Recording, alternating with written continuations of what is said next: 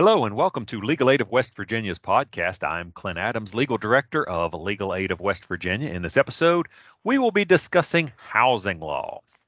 As always, we love to start with a good old-fashioned disclaimer because what's more fun than disclaiming something?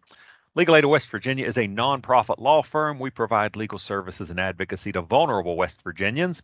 This podcast is presented to bring relevant and current information. All information is current at the time this podcast is published.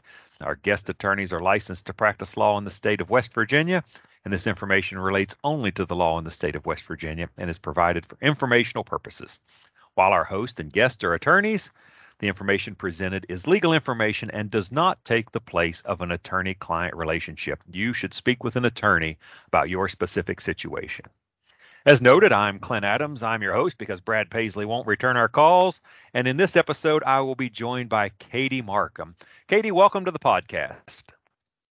Good morning, Clint. Thanks for having me. It's a pleasure to have you on the podcast. Let's talk about you a little bit first. What do you do at Legal Aid? I am a project supervisor for Legal Aid's Legal Help for Renters program.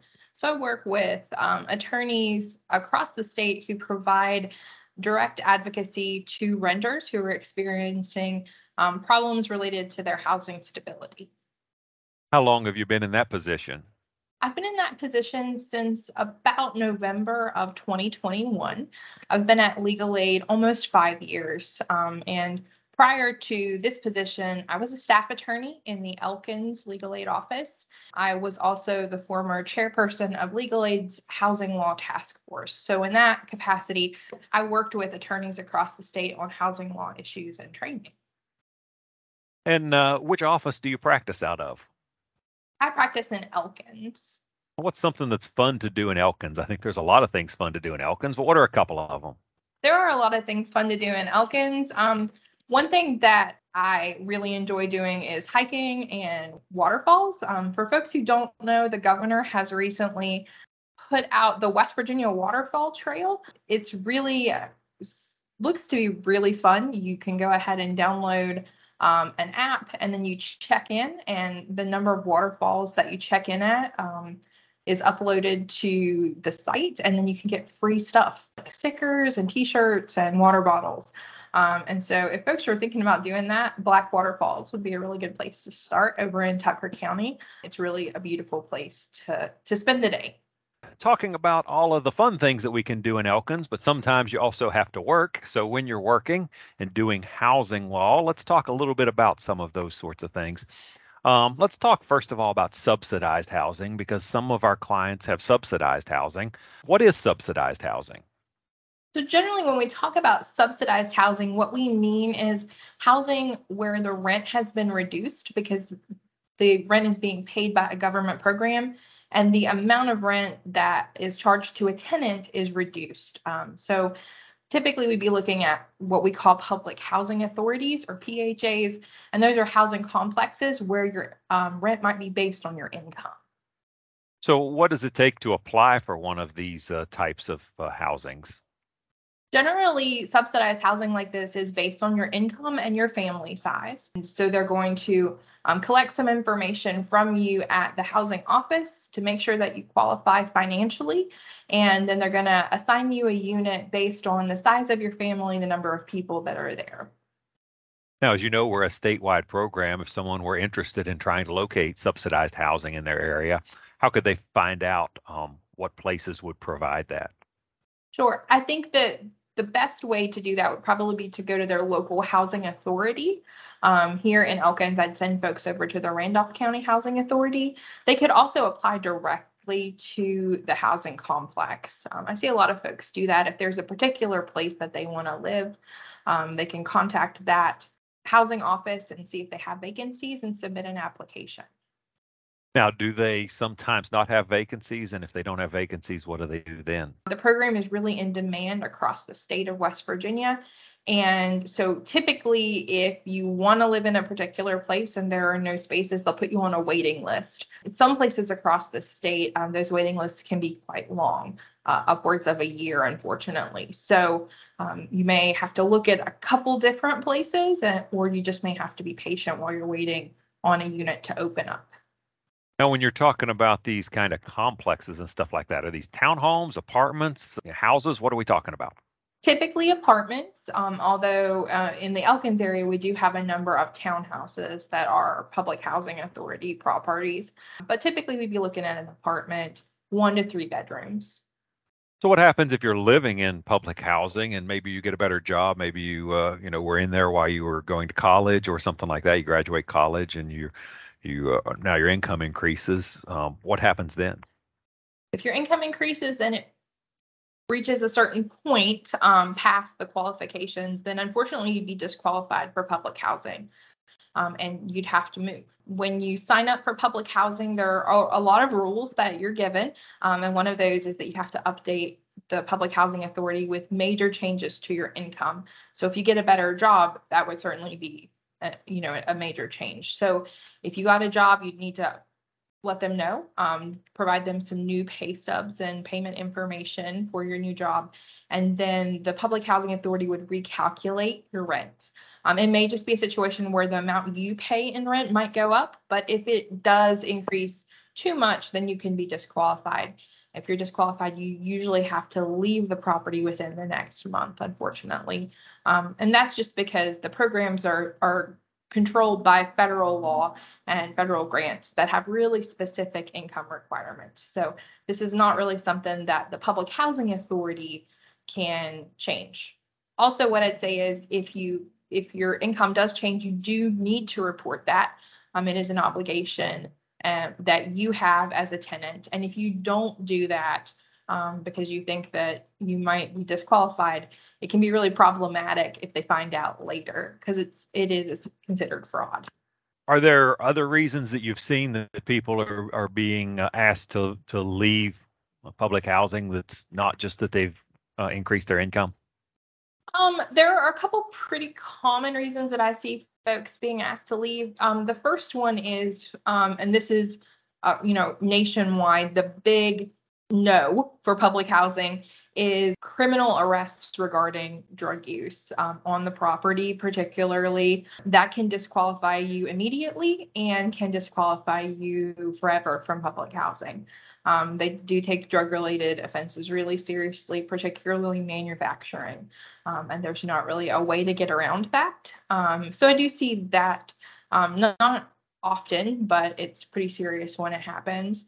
Another thing that I see folks kind of getting hung up on is having difficulty with their neighbors and having fights or words with their neighbors to the point where it disturbs other tenants. The public housing authority sometimes considers that breaching the peace, especially if the police are called, and that can lead to an eviction notice. Now, where we talk about the drug-related activities, West Virginia recently passed a medical marijuana law that you can be eligible to possess marijuana. But I think it's important to note that that still remains a federal crime and is still a federal controlled substance. And if you're dealing with federal property, whether that's on parks or recreations or federally owned buildings, that could still create a problem for you, correct? Absolutely, Clint. That's something that I'd be very careful about, and I would try to talk to an attorney or talk to the housing authority before you got in there. Because you're right, it is legal in West Virginia now, but these are federally subsidized properties and they have different rules. Katie, when we talk about places are going to want to set someone out, maybe because there's some disturbances or because there's been some criminal activity on the property, what steps are going to happen then? In the subsidized housing world, this is really heavily regulated, as we said. There are lots of rules, and so that is beneficial to tenants. Typically, what would happen is you'd get a notice, a warning. Depending on your lease, you may have to get multiple warnings. They're going to give you the opportunity to correct the problem. And if you get something like that, you need to take it seriously. I also advise folks that if you're living in subsidized housing like this, you need to check your mail regularly. A lot of the times, the property managers will put notices on your door, someplace that they know that you'll see it. But just in case, I mean, it's good practice. As an attorney, I advise all my clients to check their mail regularly, but make sure you're checking your mail. So if something like that comes, you're aware of it and you have the opportunity to correct any problems. these are the kinds of things that you want to get out ahead of, because when we get on the other side, if you have a negative decision, it's really difficult to reverse those. So we want to be proactive in this situation. So they're going to give you 1 to 3 notices, and then just saying, hey, stop. This is a violation of the lease under this particular rule or this particular regulation. If that doesn't work and the problem continues, then they're probably going to give you a notice to vacate, something on your door that says you need to leave the property, and they're going to tell you why. They need to be very specific about what's wrong, why it's a violation, and why they think that they need you to leave. They've given you X amount of notices and you've not responded or corrected the problem. That notice to vacate should provide tenants with the opportunity to request what we call a fair hearing, which is an informal meeting with the public housing authority staff. So you can explain what's going on and explain your side of the story. Maybe you didn't really understand. Maybe there were some particular circumstances that have been corrected. Maybe you need an accommodation because of a disability that you might have. So you do have the opportunity to request a fair hearing, and that should happen pretty quickly. Like I said, it's an informal meeting, but it gives you the opportunity to respond to the allegations, present any evidence or other information that you think that the housing authority might want to know. And if that still doesn't work, then the housing authority would uphold the notice to vacate, ask you to leave. And if you don't leave, they're going to need to file a petition for wrongful occupation out at the magistrate court's office. That is a court action. You would be served with that by a process server, and at that time you'd be notified of a hearing. You'd have the opportunity to go to the hearing, present evidence to a third party, the magistrate, and then the magistrate would make a decision. Magistrate could side with the tenant and tell you that you're allowed to stay, or could tell you that you need to leave and order your removal from the property. So when we talk about that, is there always the opportunity for a fair hearing, or does the housing authority sometimes go straight to magistrate court if, for example, there's been a severe felony committed by a tenant or something like that? That's absolutely right, Clint. This is the process that I just described is kind of what usually happens, but there are some infractions or problems that are so severe that the housing authority is permitted to go directly to magistrate court. And like we talked about before, criminal or drug related activity is a really hard bar for the public housing authority because of federal law. So that would be the kind of thing that would be a serious breach of the lease that would automatically get you to magistrate court. So in these cases, we're talking about where you would live in likely an apartment complex that would be run by a housing authority of some sort, or some company that contracts with the housing authority. Are there other options where maybe you don't have to pay the full value for your rent that are available for tenants? Sure. In West Virginia, what I see a lot is folks wanting to get on the Section 8 program, or the voucher program. You'll hear it called lots of different things, but I think the official name is the Section 8 Housing Choice Voucher Program. So Section 8 is a federal program from the Department of Housing and Urban Development. They do provide some subsidies for public housing authorities like we just talked about. But what folks sometimes would like to get is a voucher, which allows them to take that subsidized rent anywhere in the state that a landlord would accept it and get their rent reduced. So the government pays part and then the tenant pays the other part under the voucher. And this could be at a house, at a trailer, at a townhome, at a different type of housing unit other than an apartment complex. So this can be really beneficial for folks. Are landlords required to take a Section 8 voucher? Landlords are not required in West Virginia to take a Section 8 voucher. The program has a lot of requirements and qualifications, and sometimes landlords don't want to participate in the process, and they absolutely do not have to under West Virginia law. So it's important that a tenant who has a Section 8 voucher finds a landlord who is willing to work with them and to comply with the program. Now, if I wanted to apply for Section 8 housing, how would someone do that? You go to your local housing authority. again, here in Elkins, it's the Randolph County Housing Authority. They have a department, the Section 8 department, with their own manager, and you'd complete an application for the Section 8 program. And that would be the same thing. There would be eligibility requirements based on income and assets, right? You can't own $1 million house and get Absolutely. Section Yeah, 8, you right? can't be a millionaire and get Section 8. They collect some information and take your application. The program is really popular in West Virginia and across the nation. And the amount of vouchers that we have to give out are determined by the federal government. Our local housing authorities and even the state of West Virginia doesn't have anything to do with that. They get these numbers from the federal government saying, hey, you have 10,000 vouchers, go ahead and hand them out across the state. So if there are vouchers that are available, you apply, you get approved, hopefully, and then you need to complete some tenant training courses about your family obligations as a voucher holder. Then they'll give you your voucher and tell you to go out and find a place. If there are no vouchers available, you can get put on what's called the list. You'll hear that a lot, the Section 8 list, which is just a waiting list for folks who qualified and have been approved, but unfortunately we don't have any vouchers to pass out right now. Now, when we talked about this, we said we talked about it earlier, Katie, where you're in a public housing situation, you're going to have to move out if your income changes.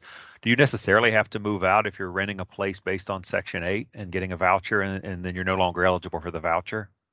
Right, you do not, because ultimately the place that you're renting is owned by a private landlord. So if it's a situation where your income changes, you get a much better job, graduate college, and you no longer qualify for the Section 8 program, you could agree with your landlord to stay in the property and just pay the market rent or the full value.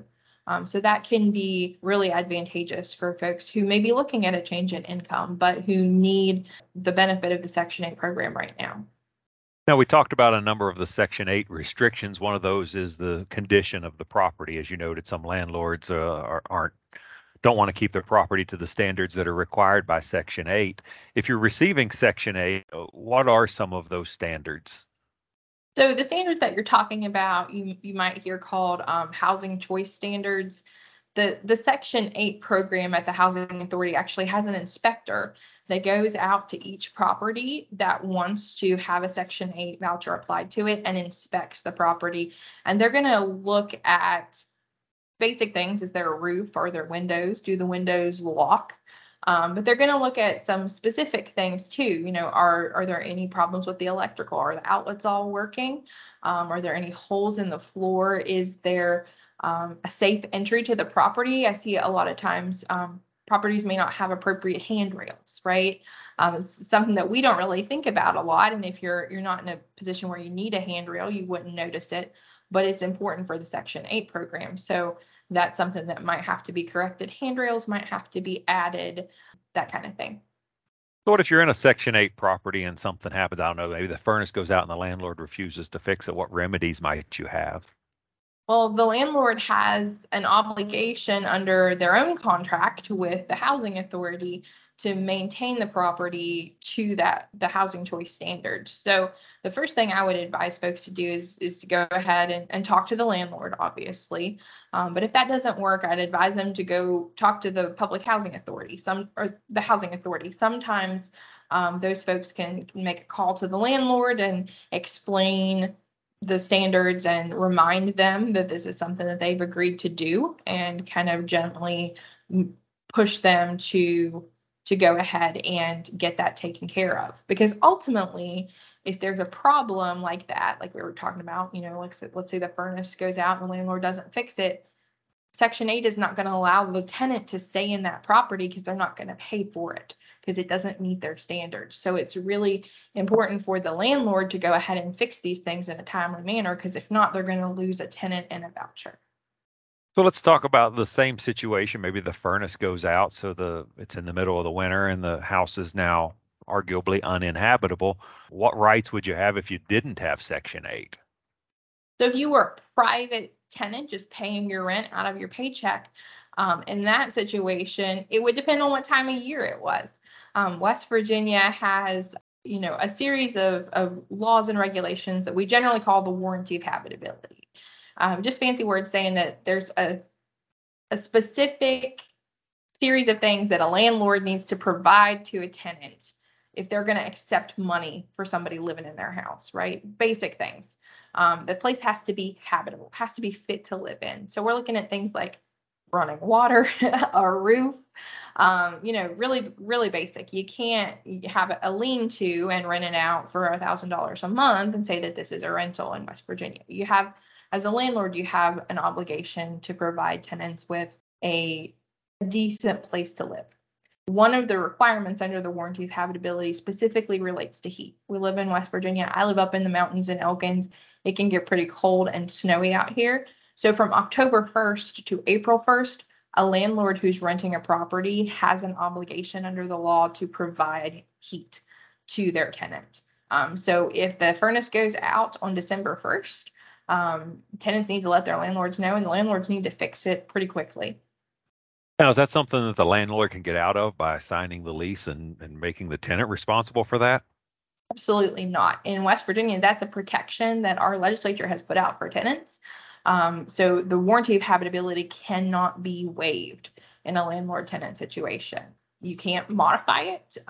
The tenant has a right to live in fit and habitable housing, and the landlord has an obligation to do that if they're going to be renting out the property. With that being said, there are some exceptions, right? If you have, let's take this situation we're talking about with the broken heater. If the tenant's child stuck a toy in the heater and blew it up, the landlord might not be responsible for that because the tenant caused that problem, right? The tenant's family caused that problem. It's not the fault of the landlord that the furnace quit working.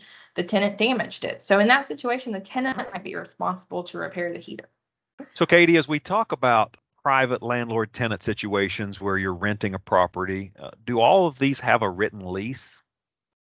They do not. In West Virginia, it is not a requirement that there be a lease in writing for any tenancy.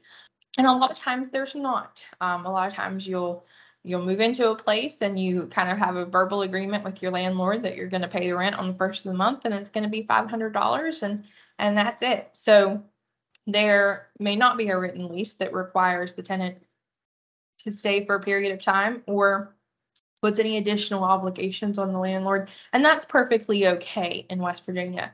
Under the law, we would call that a periodic tenancy, which just means that the tenant pays rent for the month and has the right to stay there for the month, and that at any point the landlord or the tenant could decide that this arrangement isn't working and could move out. Do you see cases where people might start with a written lease, maybe a year-long lease, and then at the end of the year they don't sign a new lease and they just stay in as a holdover? All the time. Sometimes the lease agreement might contemplate this and might say, if the tenant is still there the next month, we're going to do another lease for a month to month under the same terms. But sometimes it doesn't. And we get into the situation we just talked about where we're in a periodic tenancy. When we're in that periodic tenancy, does the landlord have to renew it? If your lease comes due, do they have to sign a new lease or do they have to let you stay? They don't. If you're in a periodic tenancy and you pay rent and the landlord accepts your rent, you're entitled to stay for the period. But the thing about a periodic tenancy is that it can be terminated by either party for any reason. The landlord or the tenant has an obligation to provide appropriate notice to the other person if they want to terminate it. So for a month-to-month tenancy, you'd need to let the other party know with at least 1 month's notice before the end of the previous month. You'd want to let them know in writing, hopefully, that you would desire to move out at the end of the next month. And that would be appropriate, and there'd be no legal obligations. And that goes for the landlord or the tenant. Now, the only exceptions to that would be if it were a retaliatory eviction, if, for example, a tenant contacted code enforcement to enforce their legal rights, or if the tenant or if the landlord was evicting the tenant as a result of some protected category such as race, religion, gender, sexual identity, things of that nature, correct? Right. If that were the situation, then some different rules would apply.